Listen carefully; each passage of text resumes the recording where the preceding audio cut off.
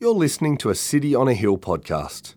We'd love you to use and share this podcast, but please refrain from editing the content without permission from City on a Hill.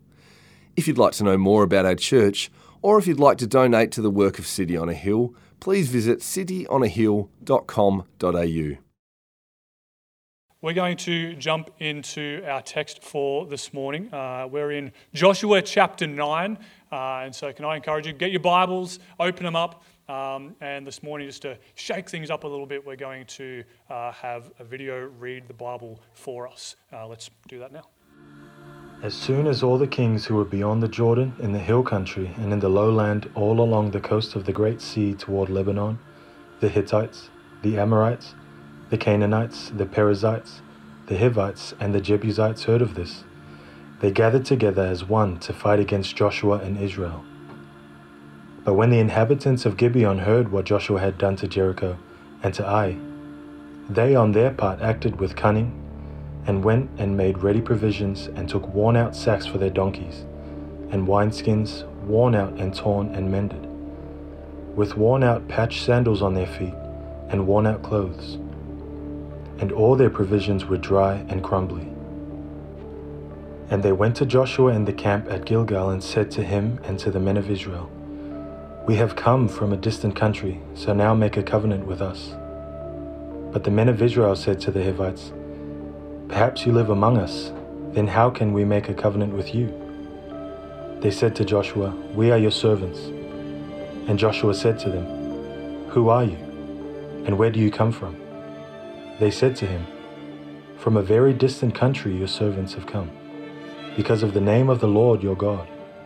For we have heard a report of him and all that he did in Egypt, and all that he did to the two kings of the Amorites who were beyond the Jordan, to Sihon the king of Heshbon, and to Og, king of Bashan, who live in Ashtaroth."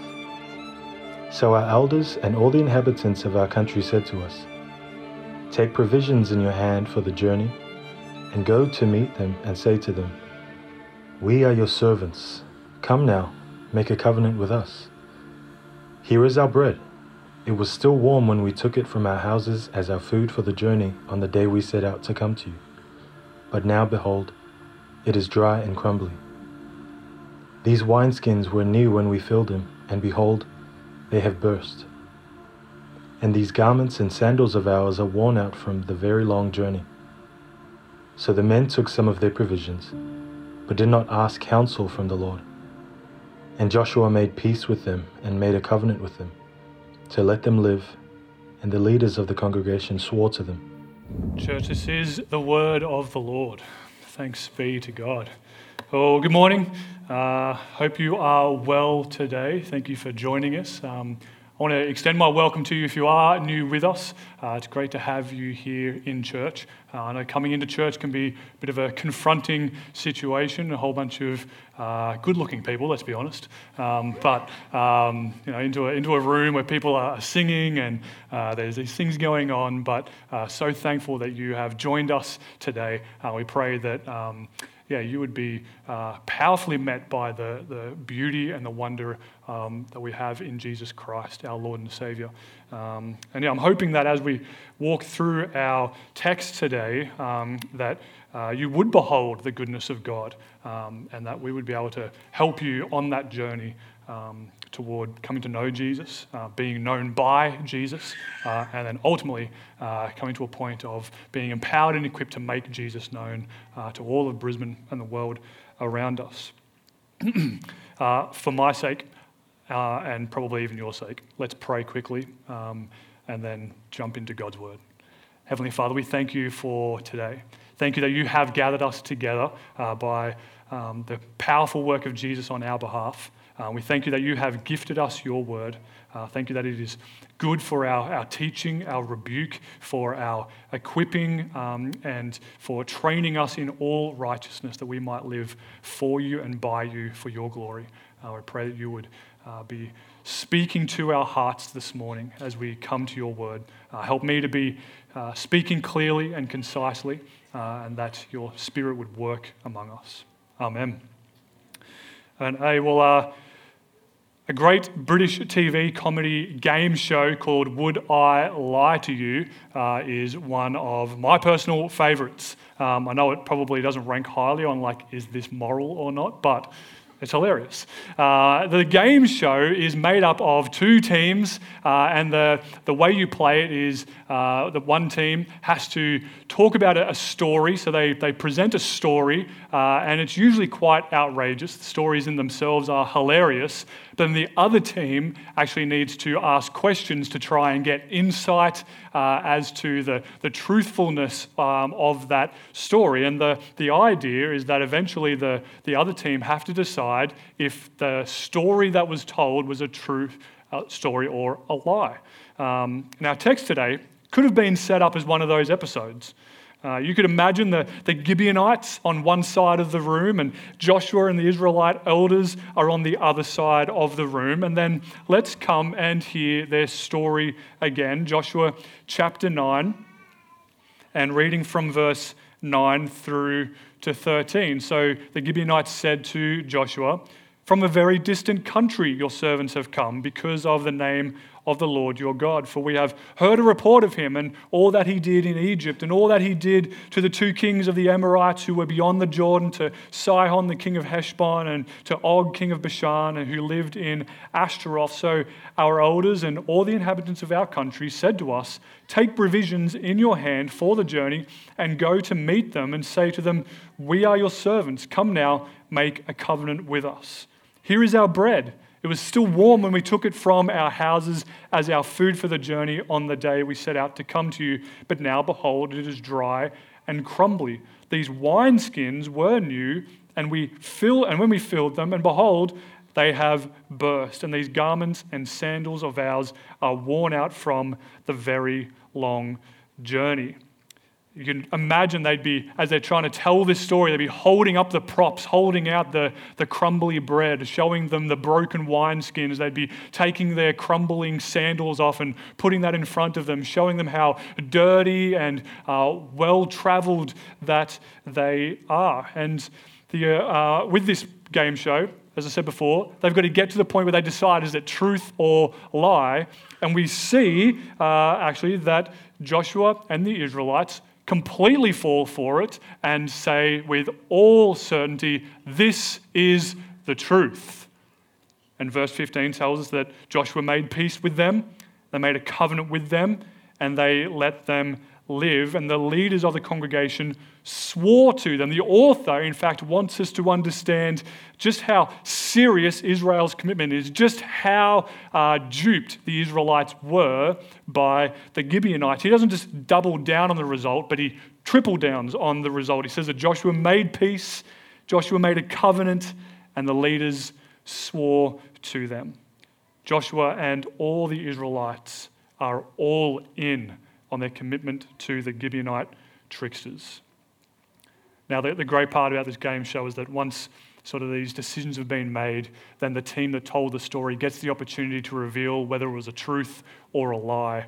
Now, in our text, we don't exactly have a moment where they hit the buzzer and it comes up on the screen, true or lie, but we are told in the next few verses that 3 days later, Joshua and the Israelites find out the truth.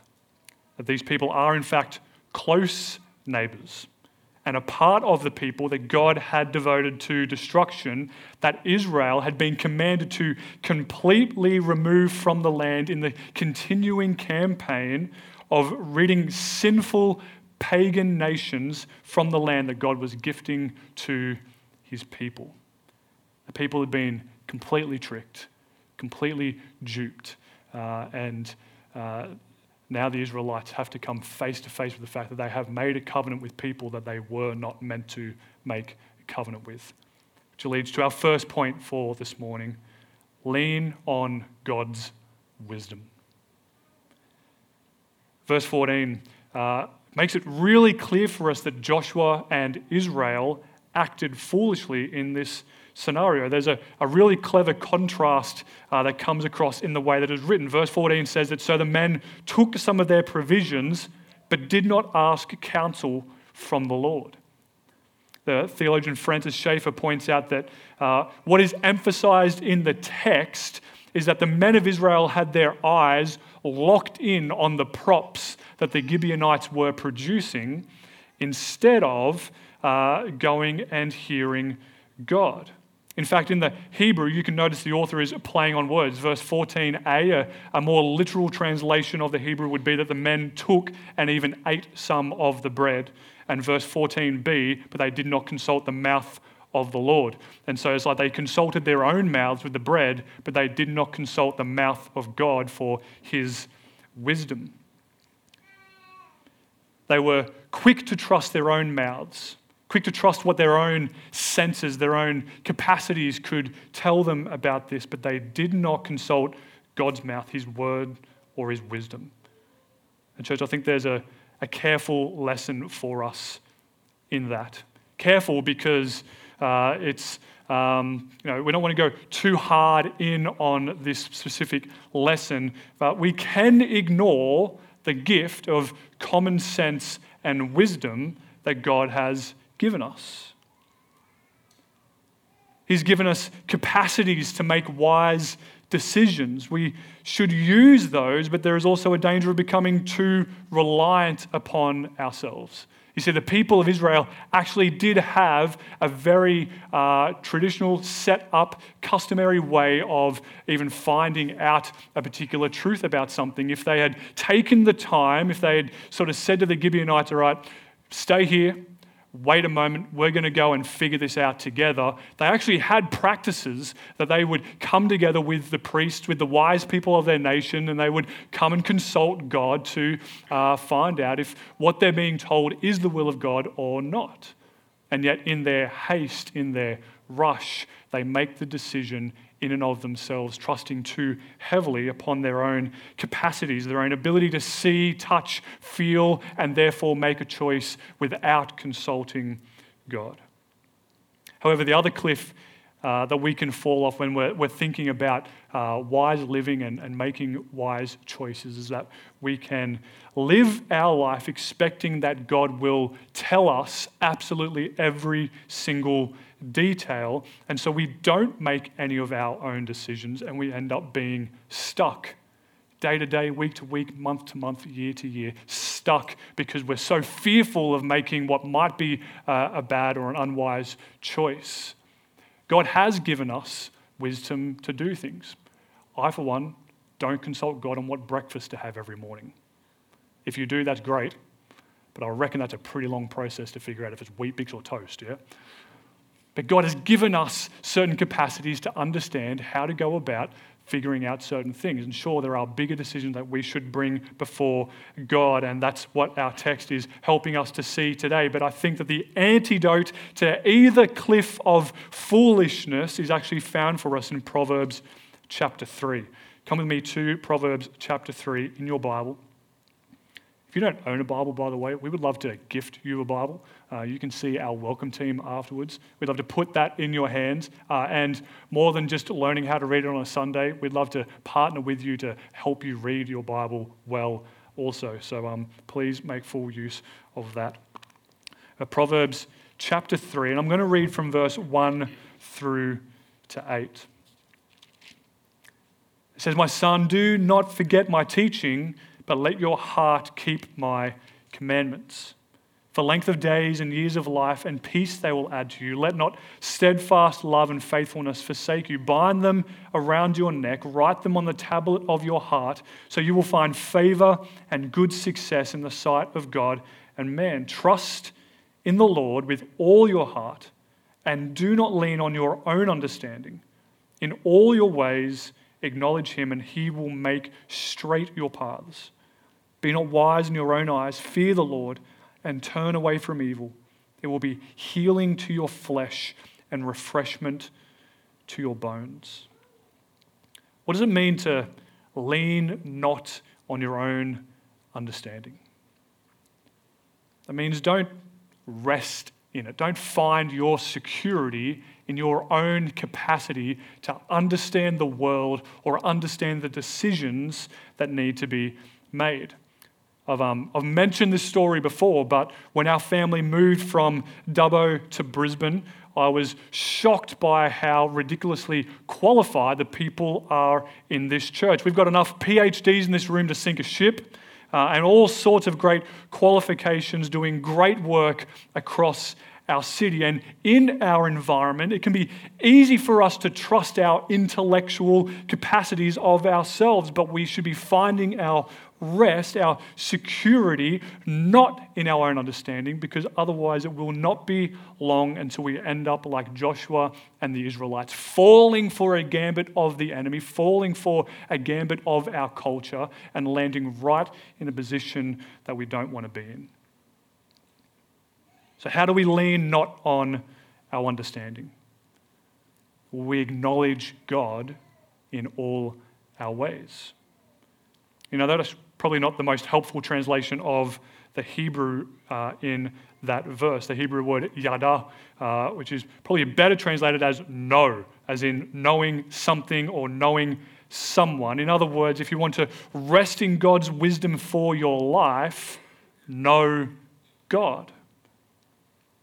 Don't just acknowledge God as if it's like a tip of the hat to the wise corner of the room. Like if we're going to go and remortgage our house or look at buying a house or whatever, we go and have a conversation with a mortgage broker or with a banker or with a real estate agent, and we get their wisdom, but then we still end up making our decision. It's more than just tipping our hat to the wisdom in the room or that's available to us. It's actually that our very wisdom that we are being shaped and formed in comes from knowing God.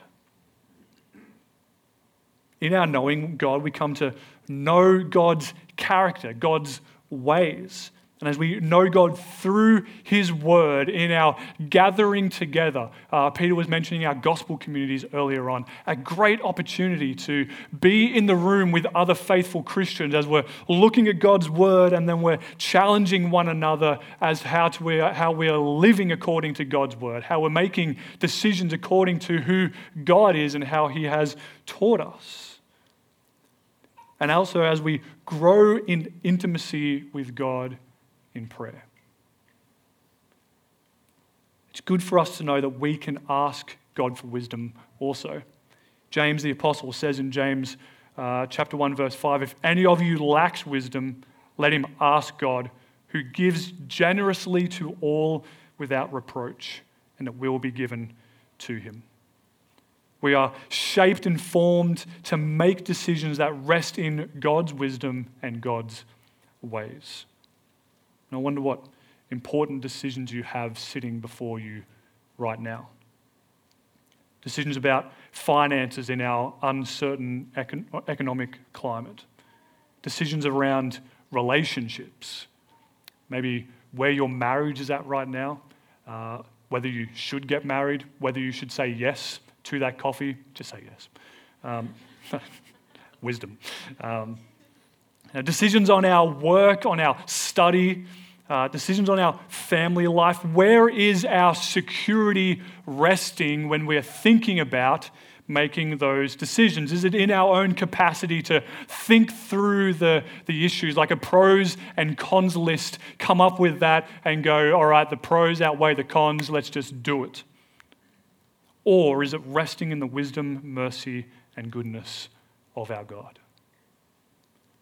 Now, moving to Brisbane, it was a huge decision that we made 2 years ago to move our family up here. And we went through the classic pros and cons list. They were long lists. There were a lot of really good things about staying in Dubbo, staying with family, staying with friends, staying with this great house that we built 3 years prior that we loved. And, you know, in Dubbo, you can get anywhere in 5 minutes. It's fantastic. But there were also cons. And so we did the weighing up, but in the end we realized that we had to trust God. We knew that God is about the gospel. He's about the proclamation of His word, His word of truth that is life and salvation for all of us in Jesus Christ. God is about His glory and He's about our good. So even though it wasn't easy leaving what we had in Dubbo, coming here with 2 kids, There was plenty to be terrified by, but God in his kindness opened the right doors, and today we understand a little bit better about why he did it. We did the pros and cons thing. We had what was weighing heavy on our heart, not wanting to leave what we were comfortable in, familiar in. Very easy to see ourselves staying there for a very long time. And yet trusted God because we lent into knowing who he was, what his character is, what God is on about in his mission in the world. And that compelled us to come and trust God. And so here we are, making a mess of it. I think to fall off either cliff of either trusting in our own capacities too highly or being stuck and accomplishing nothing as we're waiting for the writing in the sky is actually neither of those options are ultimately trusting God. Neither of those options are trusting in God's wisdom, mercy, or goodness. Both of those options are actually trusting in ourselves. It's either trusting in our ability to do something or it's trusting in our ability to understand the very mind of God and make it up for God on his behalf. But ultimately, resting in God's wisdom means we take wise steps of faith, trusting that our God is merciful. And we'll circle back to that in a moment. Back to our text in Joshua 9. It's striking for you and I today as we see that the Israelites don't bail on their covenant. Check out verses 16 and 19 of chapter 9. It says, at the end of 3 days, after they had made the covenant with them, they heard that they were their neighbors and that they lived among them. And the people of Israel set out and reached their cities on the third day. Now their cities were Gibeon, Shephirah, Beeroth, and Kiriath Jearim. But the people of Israel did not attack them because the leaders of the congregation had sworn to them by the Lord, the God of Israel. Then all the congregation murmured against the leaders, but all the leaders said to the congregation, we have sworn to them by the Lord, the God of Israel, and now we may not touch them.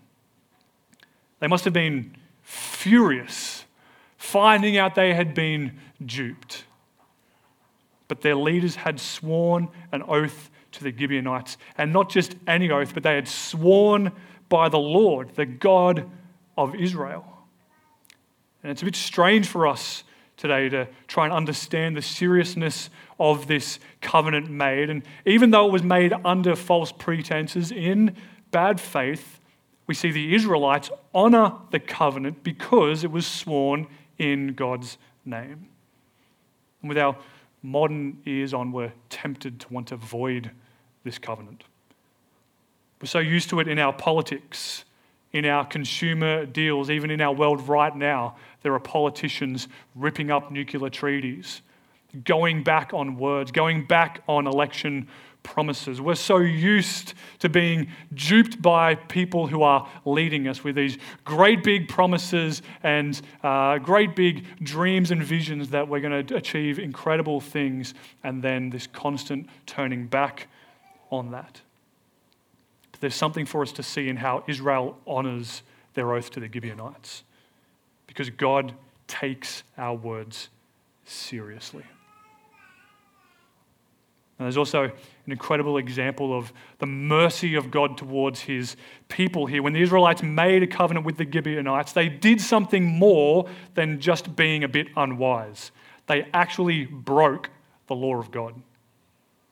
God had commanded his people on numerous occasions not to make a covenant with the peoples of the nations of the land which God was giving them. Exodus 34:12, for example, says, be careful not to make a covenant with the inhabitants of the land where you are going, lest it become a snare among you.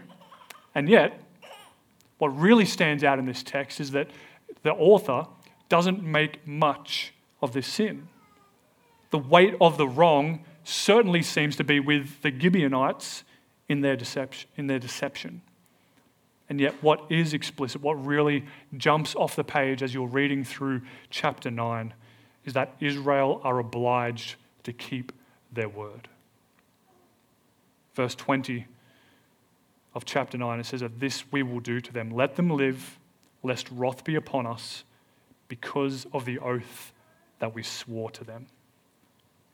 The theologian Dale Ralph Davis helpfully comments on these verses. He says, naturally, we Christians in the West have a difficult time understanding why Israel sticks to this oath. That is because we have such a low view of the given word and such a flimsy concern for truth.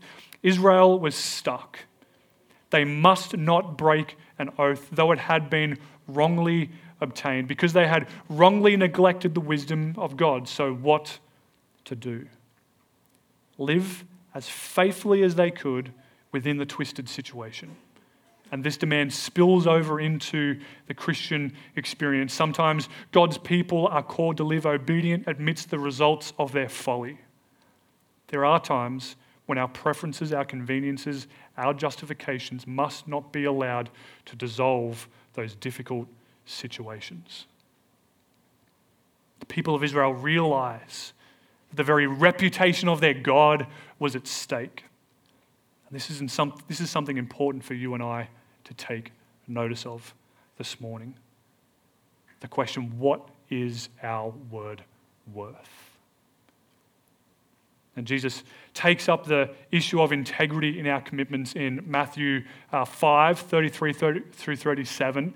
And his brother, the Apostle James, echoes Jesus' words in his letter, James chapter 5, verse 12. I encourage you, go and look those up today after the service. But in summary, the instruction is to be the kind of person who keeps their word, have the kind of integrity that when you say yes, you mean yes. When you say no, you mean no. You don't have to rely on swearing an oath to prove your truthfulness. Rely on your character, honoring God with your words. It's a bigger picture that's being brought into focus here. The practice in Jesus' day and the issue that he's commenting on is that people's word was so mistrusted that they would start to swear by Jerusalem or swear by God or swear by whatever it might be to say, I'm actually telling the truth by saying I'm swearing to this. And so Jesus is calling out the rebuke there that if your word is so flimsy that when you are telling the truth, you need to base it on your swearing an oath, surely that's speaking to a bigger character issue inside of us. And so the word this morning is to have our yes mean yes, our no mean no, for the sake of our representing the very character of God in the world around us. And how mind-blowingly countercultural is that? In a world where it's so easy for a politician, for our national leaders, for anyone to stand up in front of the media, to stand up on social media, to write on Twitter or whatever it might be, these great big sweeping statements, but then the very next hour completely undercut their commitment and their word. We're so easily persuaded to give way on the truthfulness of our yes or no, because the culture around us is so saturated by it. And yet here's the call in Joshua. Here's the call in the people of Israel. Here's the call in Matthew through Jesus. Here's the call in his brother James as he is reinforcing this word to represent the very honor and character of God through our integrity. Let our yes be yes. Let our no be no. We don't need to swear by something else in order to prove our faithfulness to anything. And so verses 26 to 27 complete this story for us, saying that Joshua did this to them and delivered them out of the hand of the people of Israel, and they did not kill them, but Joshua made them that day cutters of wood and drawers of water for the congregation and the altar of the Lord to this day in the place that he should choose. Joshua says to the nation, We've got to honour our word. We will not kill them. We swore an oath to them. We will represent the integrity of God's character, and we will not go back on that covenant word. There's also something to be seen of the way that the Gibeonites tried to come into the people of God. We should be in our minds contrasting this story with Rahab. Rahab completely threw herself on the mercy of God. The Gibeonites tricked their way into the people of God. And it's directly resulted. We see Rahab's, her future, her destiny has become a part of the royal lineage of Jesus Christ himself. The heritage and the lineage of the Gibeonites is that they are to be drawers of water and cutters of wood, which is like a Hebrew idiom for like simple laborers. And that was their portion in Israel for all their days. So it's an incredible illustration of God's mercy towards a people who did deserve death. But even in that, they tricked their way in, and their lineage, what they lived in, was not an honourable place in the house of God, but it was a laborious, menial place in the house of God. But we do get to see the sovereign mercy of our God. God honours this covenant that Israel made with Gibeon. In fact, just jumping into chapter 10 a little bit to see this all fleshed out. In chapter 10, we see that the Gibeonites call upon Joshua and Israel to aid them. The other nations that Gibeon was a part of now realize that they've made a treaty with Israel, and so they partner up together to come and attack Gibeon. It tells us they're terrified. These other nations are terrified of Gibeon because verse 2 of chapter 10 tells us that Gibeon was actually a great city, like one of the royal cities, and because it was greater than Ai, and all its men were warriors. They were a fearsome bunch, and yet they feared God more. Israel comes to the aid of Gibeon. God gives them victory, and not only did Israel honour their word, but we see that God is ultimately the one who keeps his word. Which takes us to our last point for this morning. Church, let's lean on God's word. All of this points us to the surety and security that you and I have in God's word.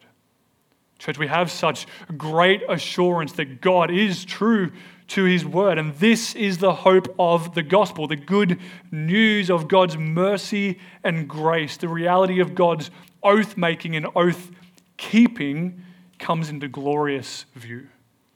Francis Schaeffer again helpfully comments, and he says, "Let us remember that God insisted that the Israelites keep their oath, even though it was made because of the Gibeonites' deception.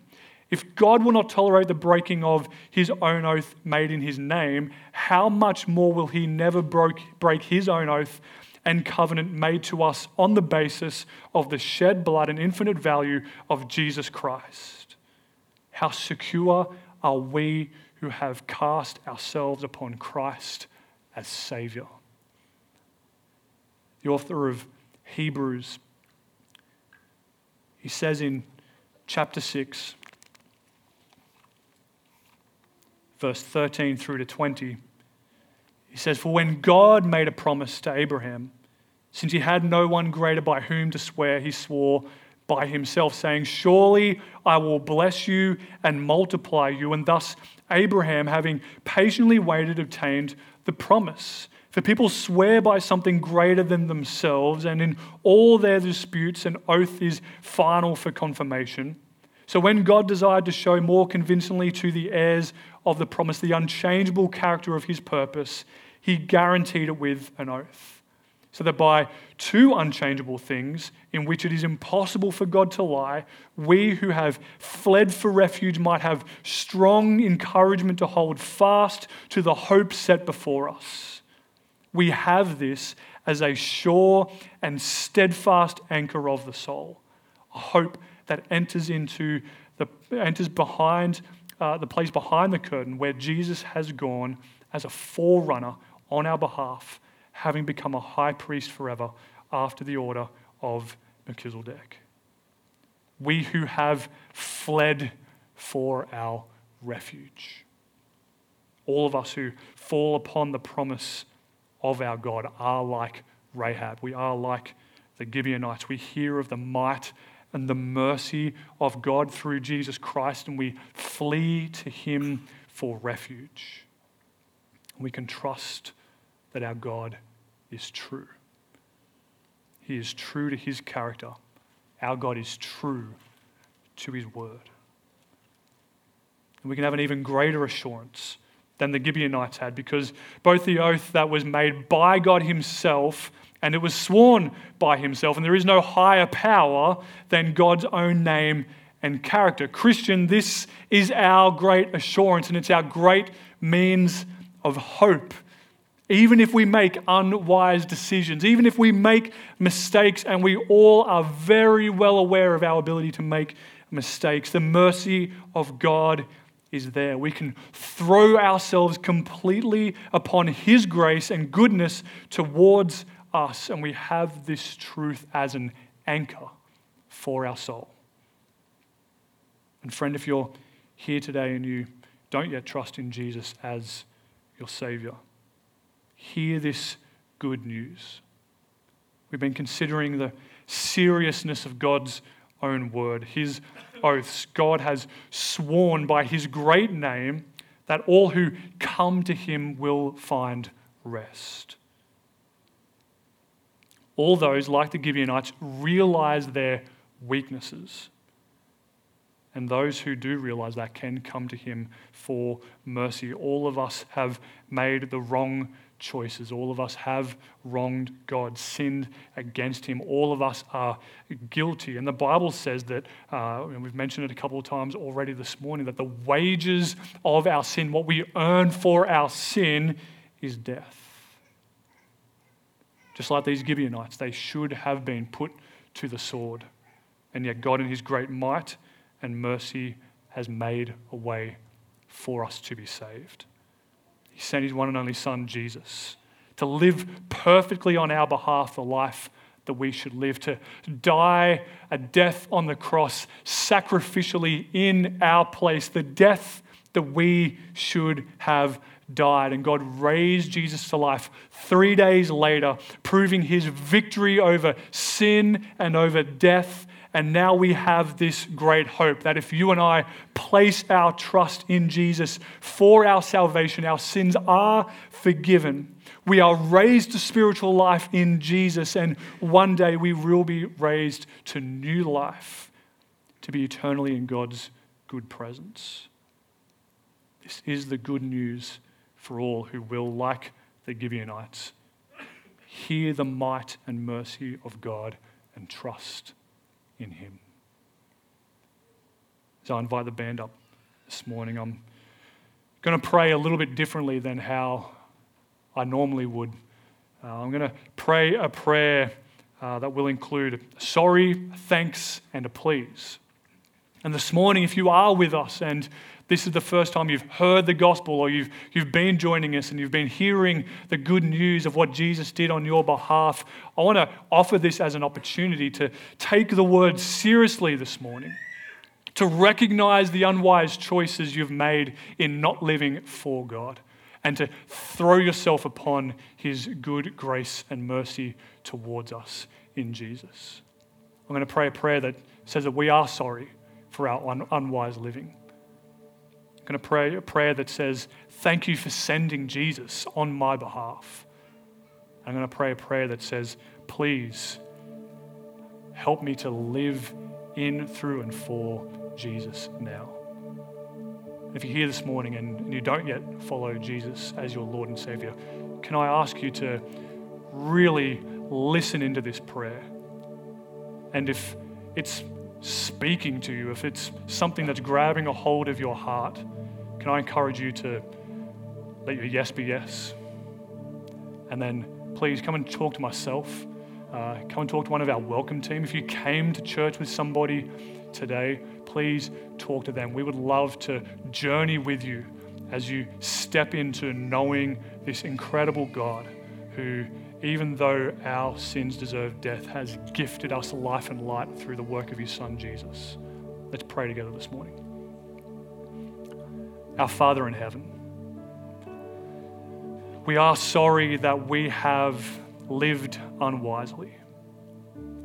We have made choices to ignore you.